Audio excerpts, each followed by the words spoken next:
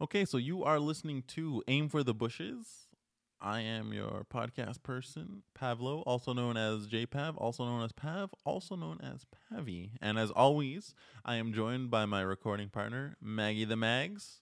And so before we get started in today's topic, just a reminder, this is our legal disclaimer that has not actually been vetted by a lawyer, that the opinions that we offer here are just that, opinions. They're not meant to be taken as ultimate truth. We're not trying to tell you what to do or how to think. If you disagree with us, that's fine. Disagree with us. We'll fight you over it. But just remember that we're not trying to tell you that our way of thinking or our views on a certain subject is the only correct view ever. Okay? So just remember that when you're listening to this episode or any other episode. And as always, we do not have any theme music, but maybe one day we will. Maybe one day that will change. We'll see. We'll see how popular this is. Okay, so for today, we're going to talk about one, maybe two subjects. We'll see what the time is looking like. But one thing we definitely will talk about is our first subject, which involves J.K. Rowling and the Harry Potter universe. I don't know if you've been active on Twitter, but there's been a lot of good memes that have come out of J.K. Rowling incessantly tweeting out alterations to the Harry Potter universe.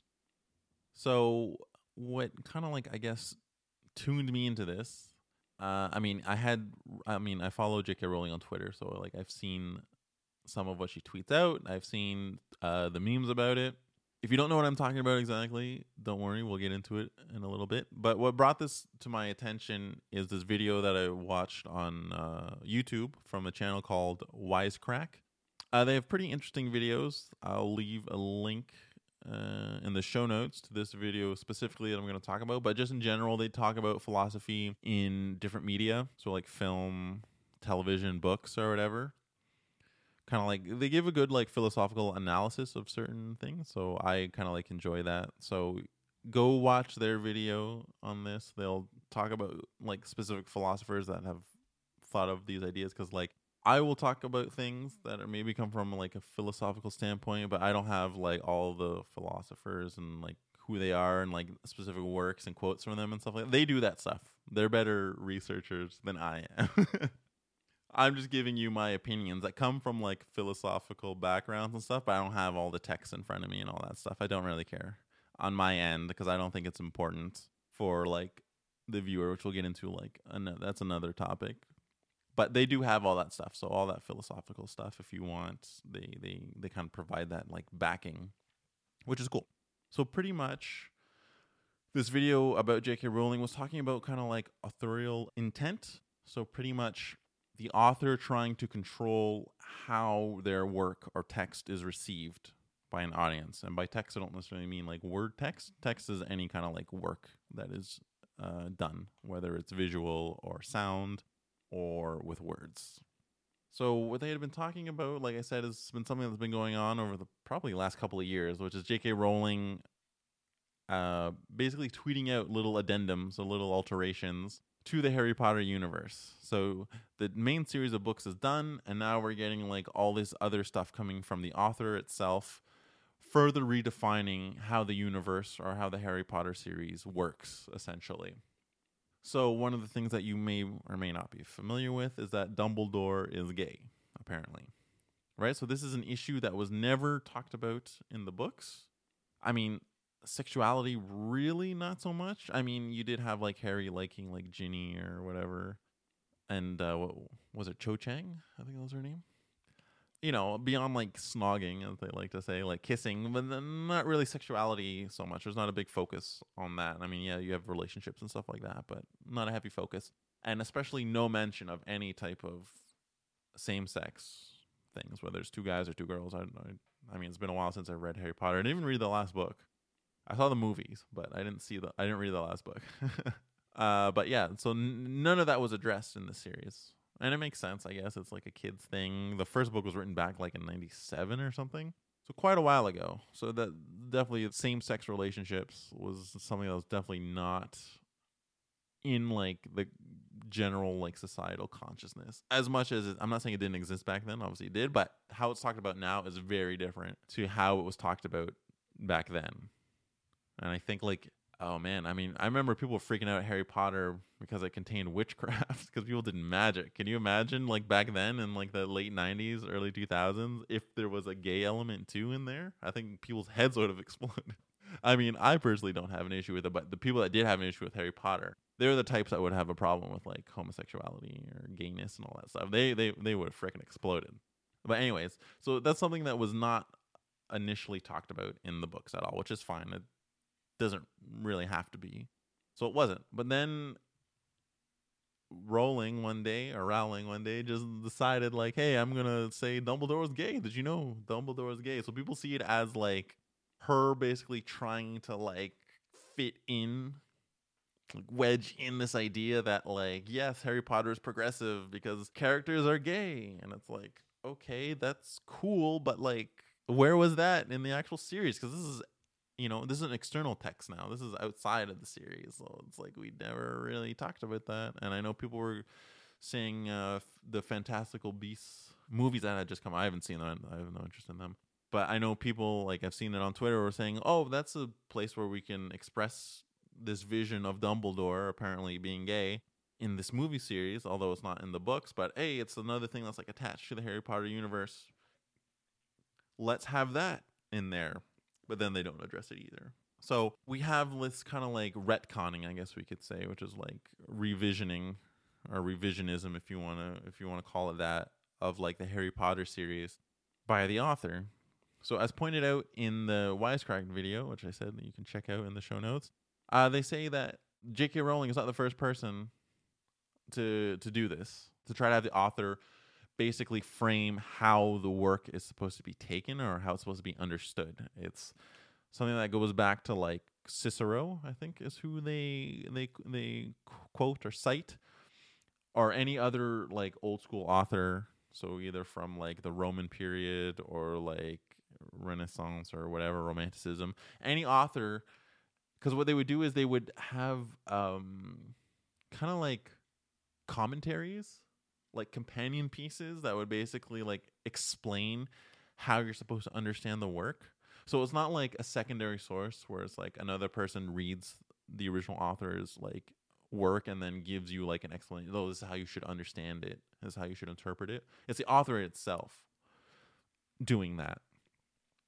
So they're basically trying to go back and like tell you how you should understand the work and how you should frame it, what its context is. And that can change from the intent of how they originally wrote it, right? They can go back and look at it and be like, ooh, that doesn't look so good now. For whatever reason. It could be because like they had an opinion that was popular at the time that is now not popular. Like let's say it's like 50 years later, for example, and they're trying to go back and refit their original work to kind of like how it's viewed now by a different society or different views that society has held. It could be something like that, or it could just be like they were unhappy with the original work. We kind of see this with like Star Wars, although I don't think they talk about Star Wars in the actual video itself, but you can apply it to Star Wars with the special editions coming out, right? Like George Lucas was unsatisfied with some things, obviously, because at the time they didn't have the money or the budget or the technology didn't exist to do a certain scene a certain way. And it's like, oh, we have the ability now to do it, so we're going to go back and change things a bit, right? So it's something that is not specific to Rowling herself, something that all people do. I mean, you have it now, even like, when people say things, especially if they say controversial statements, right? You see this a lot where they'll be like, I was taken out of context here. This is usually most of the time when they give whatever the additional context is, it's still whatever they said was bullshit. I don't have any like specific examples, but this will be like for another day where I talk about something along these lines. But, they'll generally try to frame something, as like, oh, it's taking a negative view or opinion by people. So let me tell you this other thing as to why I said the things that I said, but normally it doesn't, add anything. It's still like, okay, what you said was still terrible, But you do have the opposite sometimes. Sometimes people will take people out of context deliberately, you know, and then when you get the full context, then you understand what they were trying to say. So, you know, you can have someone say, like, yes, I don't like this certain group of people, right? And you'll be like, oh, this person's bad because they said they don't like this group of people, right? But they were taken out of context when they said that. So, like, right before that, they said, I would never say I don't like this group of people, right? That's a very simple example, obviously, because it's just something I'm making up off the top of my head. But it does happen in real life where you'll take a section of a quote and then, like, right before or right after, it explains that quote exactly. But whoever's trying to make the person like look bad or whatever their viewpoint is, like they just take the section that they need and it changes the meaning altogether. So there are some examples like that with like Alexandria Ocasio-Cortez, whom I love because she's amazing. Anytime you hear me talk about her, I will always say whom I love because she is great. I freaking love her. Anyways, yeah, there was another thing too. Okay, so she talked about like how maybe you may be second guessing of bringing children into the world. So the thoughts that I've had too. It's like, oh, do I want to have kids? Like, but where the world is going, like, is it a good idea? Like, it's a reasonable question in terms of like an existential thought. Like, you know, is it a good idea to bring in kids? And then it gets framed as like, oh, you know, no one should have kids anymore. You know, like she wants to destroy families. And it's like, that's something that's taken out of context because that's not what she said, right? So you're taking a very specific reading of her words and saying like, it's not a good idea, right? And saying, oh yeah, she's saying that's not good, you know, and then you're going with that. And it's like you're not giving the full, and then you have people who don't think, who just repeat that. And then it gets out there as like the wider narrative. And it's like, that's not what she said at all. Another example using her is that she's right now pushing the Green New Deal, which is basically a bunch of reforms in order to put the U.S. on track in terms of like the environment and all that stuff. Because apparently we don't have much time before it becomes like irreversible within like the next 12 to 20 years, something like that, which is quite a scary thought, right? And it's something that, again, this is something that's existential. It's not something we can envision. That's a problem with this stuff, which kind of like speaks to like Game of Thrones. If you watch Game of Thrones, anyone there, when you have like the invasion of the White Walkers, it's something that's so fantastical, something that's so out of this realm that it doesn't make sense. And at least in that situation, you know, that's something that's like real or something identifiable once you do see like the White Walkers and the Army of the Dead and all that stuff. Whereas in the real world, there's no manifestation of the environment. There's no like one thing you can look at and say, you know, this is bad. I mean, yes, you can see like rising floodwaters, icebergs melting, polar bears dying or whatever, but that doesn't speak to the environmental impacts that come from like pollution and companies and all that stuff. It just speaks to, okay, yeah, some bad stuff's happening, but it doesn't link it to the actual cause, right? The actual cause itself has no, like I said, no corporeal form. Like there's nothing tangible that you can touch and say this is causing the bad stuff to happen, right? So part of what she had said in the Green New Deal was like the environmental impacts of agriculture, because like cows and stuff, maintaining food supplies for cows and like pigs and chickens and all that stuff like takes resources, and then people cut down forests and like the Amazon and stuff for grazing lands, right? Like, so it has, and people grow food specifically to feed the cows and other stuff, right? So there is an environmental impact, and cows apparently like to fart a lot and they have their methane emissions. Now, if you've seen that stupid movie, which I hate, Cowspiracy, it is not 30% of greenhouse gas emissions are from cows. It's more like 15%. But anyways, she had said that like we should cut down on consumption of meat. There's also another video from More News, also another thing, maybe I'll link to as well in the show notes, that talks about this as well. This specific thing that I'm talking about right now with the meat industry. But she had said that maybe we should cut back, like, instead of, I think she said something along the lines of like, how about we don't eat like 3 hamburgers a day or whatever, right? And then people on the right, conservatives and other jackasses, are like, she doesn't want us to have meat anymore. Or they had her like eating at a restaurant, eating a hamburger. She didn't say like, That's where it's like taken out of context, because she didn't say no one ever eat meat because it's bad for the environment. She said don't eat as much, which is again a problem with capitalism just in general, which one day we'll talk about capitalism itself because it's the root of all evil in our thing. I mean, mainly unbalanced capitalism. Is it possible to have a capitalistic system that is not evil? Yes, but it would require people not being evil, which I don't think we can do.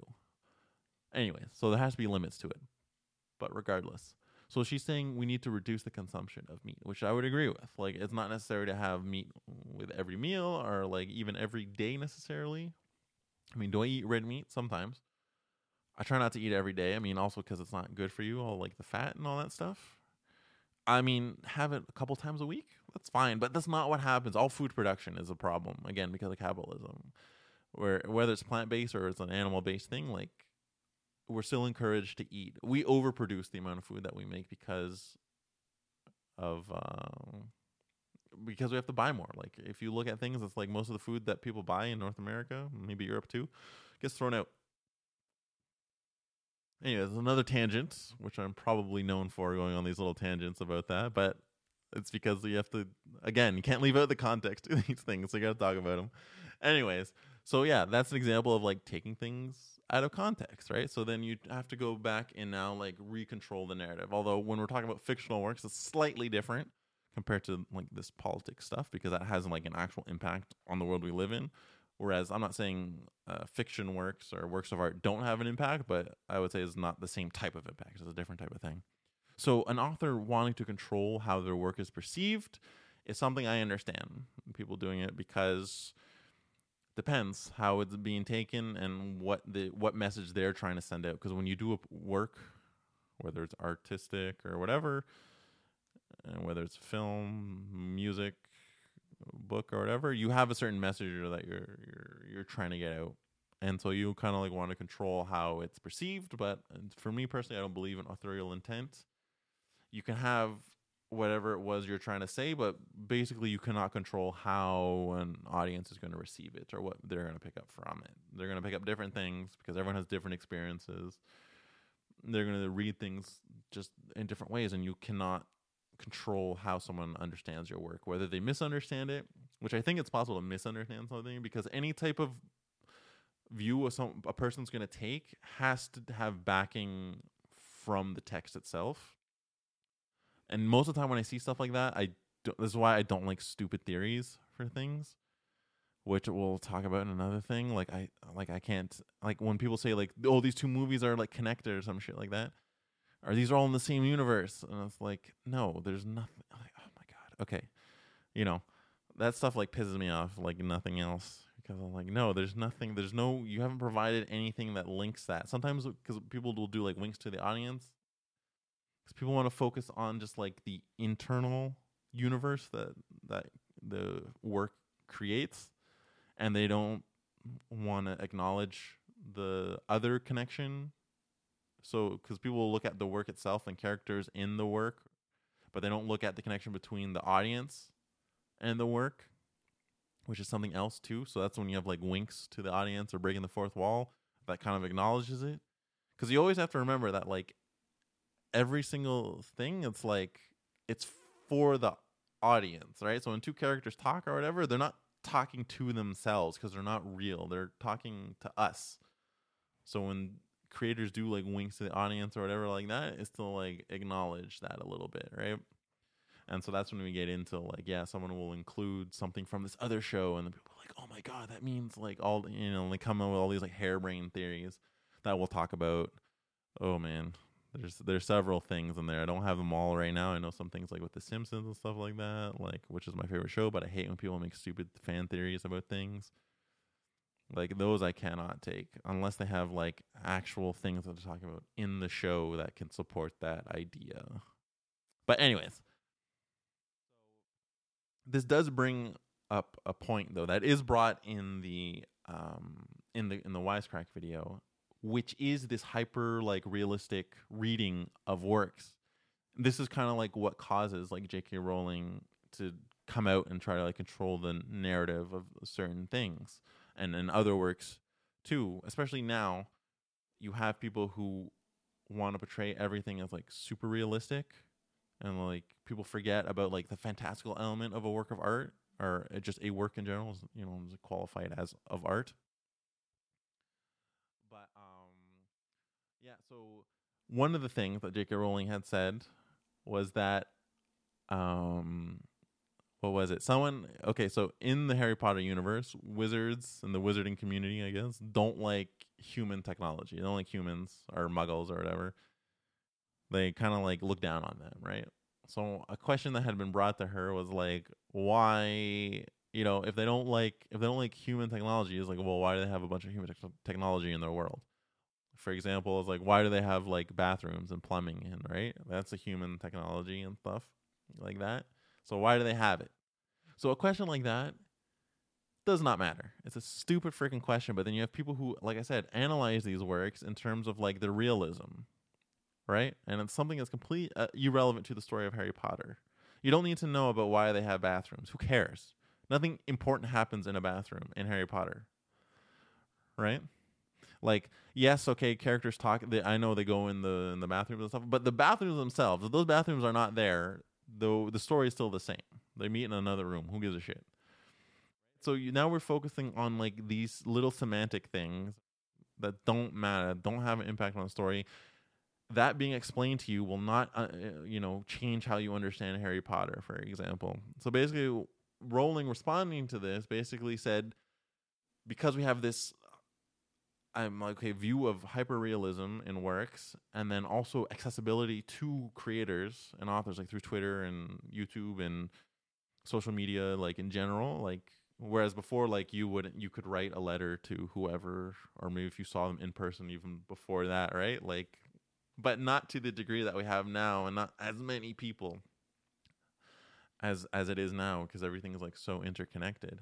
So basically, Rowling trying to explain this, because now we're stuck explaining every single little freaking detail that doesn't matter. Basically, it's really funny though. So in a way, I'm like kind of happy because we get these like crazy responses, but in another way, I'm also pissed off because it's so stupid. Basically, Rowling said that like before that, like they had adopted this human technology or Muggle technology, was that the wizards would basically soil themselves, basically would shit themselves. And then do like a spell to like get rid of it, basically. So they would literally shit where they stood. Like they would just, yeah, we were just having a conversation, and like, yeah, I'm just gonna like shit myself and then cast a spell and get rid of it, which makes no sense, right? But now we live in a world where J.K. Rowling has to explain that wizards shit themselves and then got rid of it by magic.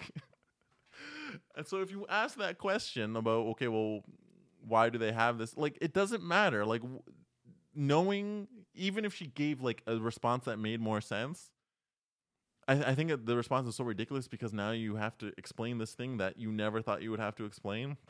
But even if you do have, it doesn't matter what the response is, but now that you have the response as to why, like, how is that any better? Like, what has changed now of our understanding of Harry Potter? And it doesn't make any freaking sense, and it pisses me off. And so they talk about this, like I said, in the Wisecrack video. They do have a quote, which I do not have offhand, from a philosopher who does talk about this kind of like when you're taking in a work of art, you have like your need to understand more and more about that world takes away from the magic of that world. So an example, I think an example that the philosopher himself made, like I said, they quote it. And so if you need to know specifically who said this and what, it'll be in the video. But basically it's like, I think he said like when he was a kid, like the forest or whatever, like seemed like a magical place or whatever. Like you'd walk in and it was like all this like wonderment. You could think of your own childhood, like when you would like see like a mall or something, right? Or somewhere you didn't go to very often. It seems like, oh, this crazy special place where like, you can use your imagination and like put any meaning that you want onto this area or whatever. Then you grow older and then like you go back to that place, and now you understand like how ecosystems work, animals work. You have gained more insight or more knowledge into this area or to this scenario, and now it's less magical or whatever, right? Like you can't, I mean, you could still fantasize, but it's not the same as like this kind of like naive wonderment that you had when you were younger, didn't know anything at all. Because now you have specific explanations for like every single thing. And that's the same thing for like I said, works of art or works of fiction or whatever. It's like now that you ask more and more details about this world, it becomes less and less magical or less and less fantastical, right? And it doesn't. It starts to take away from the story and then like enhance it. It's the same thing that we see with prequels and stuff like that. So like when you want to explain the origin of like a certain character, right? What makes that character interesting is the kind of like grayness around them, is the lack of understanding of where they came from and how they got to this point. And then you go back and you see like, oh, they did this and this, and when they were a kid they were sexually abused, and then they did this and then they did that, and it's like, well, now there's no magic and wonderment in the character because now you just realize they had a, let's say, a horrible childhood in this case, right? Like it hasn't improved your understanding or what you liked about the character in general. It just explained all that stuff away pretty much, right? And it becomes less interesting. The same thing for Star Wars, if we want to go back to Star Wars for a second, right? Like Darth Vader in the original trilogy, so like the first Star Wars film, Empire Strikes Back, and Return of the Jedi, you're like, okay, he's this like crazy, well, no, he's not crazy, but he's like, he's like this Jedi, okay? You have like the Force. He's someone who was like gets shit done. He's this imposing figure, He's out to get like our heroes, Okay, cool. He's an interesting character, right? Especially like in the first two films. And then we go back to the prequel trilogy, and then we see him as like a little kid, and we see, oh, he comes from like a slave thing on Tatooine or whatever. And he does the pod race. I don't know. Have you ever seen Star Wars? Yeah, okay. And I'm like, okay, that's fine. But did we need to know that? Where he came from specifically? It doesn't improve anything, like having that like origin. So it explains away like all like these like little details where it's like you didn't really need it to be explained. You didn't really need to see his origin. Like you could have done the prequels and not necessarily have to explain where he came from. He could have just been like, yeah, I'm Darth Vader, like that's it, right? Like, so it doesn't really like, at least to me, didn't add anything to it. It doesn't make it better. Same thing with the Han Solo movie. I don't know if you ever did you see that, the Solo film? Okay, I saw it when I went to Scotland last year on the plane. It's a fine film. Like, it's okay. It's basically like a heist movie, but like in it, they like explain Han Solo's like origins, right? You see how he gets his last name, right? It's like little details like that. Like he's basically crossing like from like a border zone pretty much. And then I guess like border guard or whoever, like when you go through customs or whatever, is like, oh, okay, so what's your last name, right? And he's just like, he just had his first name Han. Excuse me, and the form I guess had first name, last name. And it's like you couldn't leave an empty form or something. An empty field. Because it wouldn't go through or whatever. So he's just kind of like looks at him and like, I don't really have a last name. And then like, oh, so you're traveling solo? Okay, so we'll put solo. Right? And I'm like, that little detail, like this realism of like, how did he get his name? Like, it doesn't matter what it's a dumb name that someone made up when they're writing the original Star Wars script. Han Solo, something that sounds weird. It's not like what we have on Earth. So we don't need to explain that. We don't need this detailed explanation of things, right? Because now it's like, it just takes you out of it because they're dumb details. Does it ruin the experience of the original Star Wars film? No, not really. But if you're going to watch another thing that talks about it now, it's like the movie becomes boring and dumb because we're just getting all these details that aren't interesting.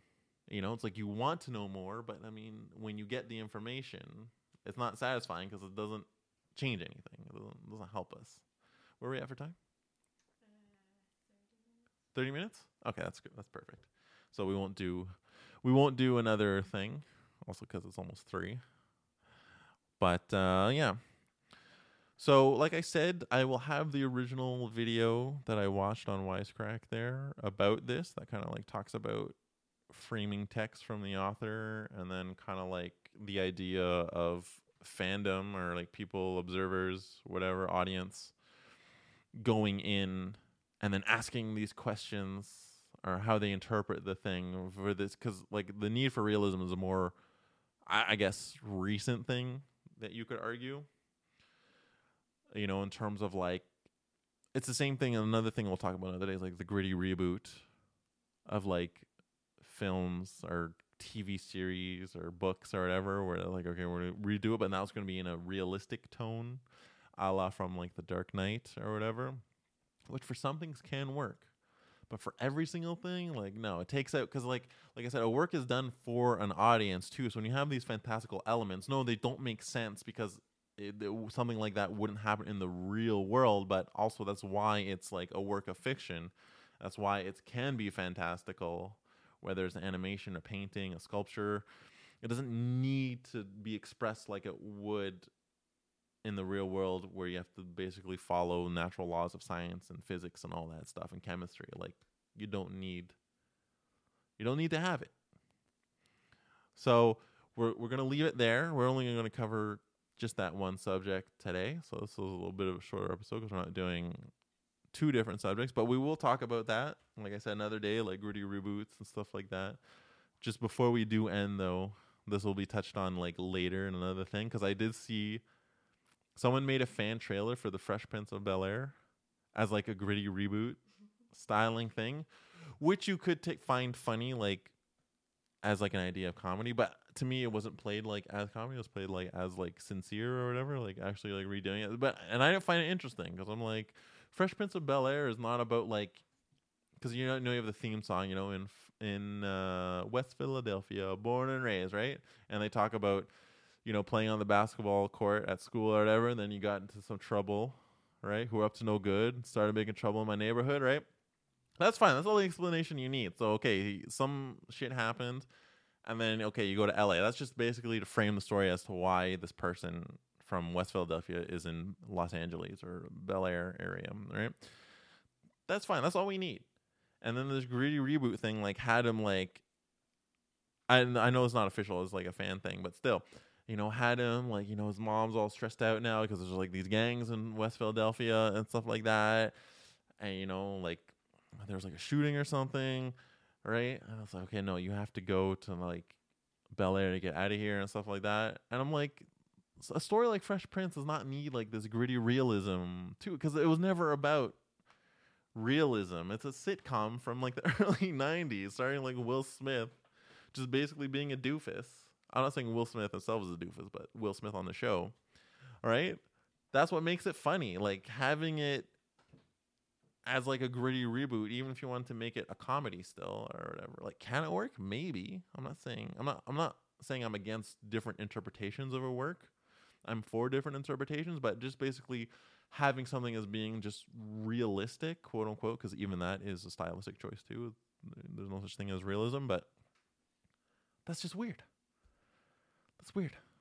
And it doesn't work. I don't like it because, again, it's for the audience, right? Like, we're watching it. It's not real life. If I want to watch real life, I'll just go down to some rough area of town and, like, watch people, like, watching TV or something. All right, that was a little mini tangent for you there, just in case, you know, you wanted another one. But, yeah, that's where we're going to leave it. We're going to talk about gritty reboots a la The Dark Knight. Another time, another day.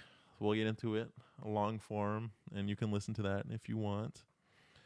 So we're going to leave it there. Like I said, just as a reminder, as our non-legal legal disclaimer, that any opinions that we gave on certain subjects, whether they're more serious subjects or less serious subjects, they're just our opinions. They're not necessarily telling you how to think or how to feel or whatever. You can disagree with them. You can agree with them. That's fine. We're not here to tell you how to think. We're not here to present ultimate truth or say that any differing opinion is not necessarily as valid. Depends on what that differing opinion is. But again, we're not trying to tell you that what we say is right and there's no other way to think of things. But yeah, so I have been your podcast person, Pavlo, also known as JPav, also known as Pav, also known as Pavi. And like always, I'm here with my recording partner, Maggie the Mags. And so, yeah, that's it for now. We'll catch you in the next one. Peace.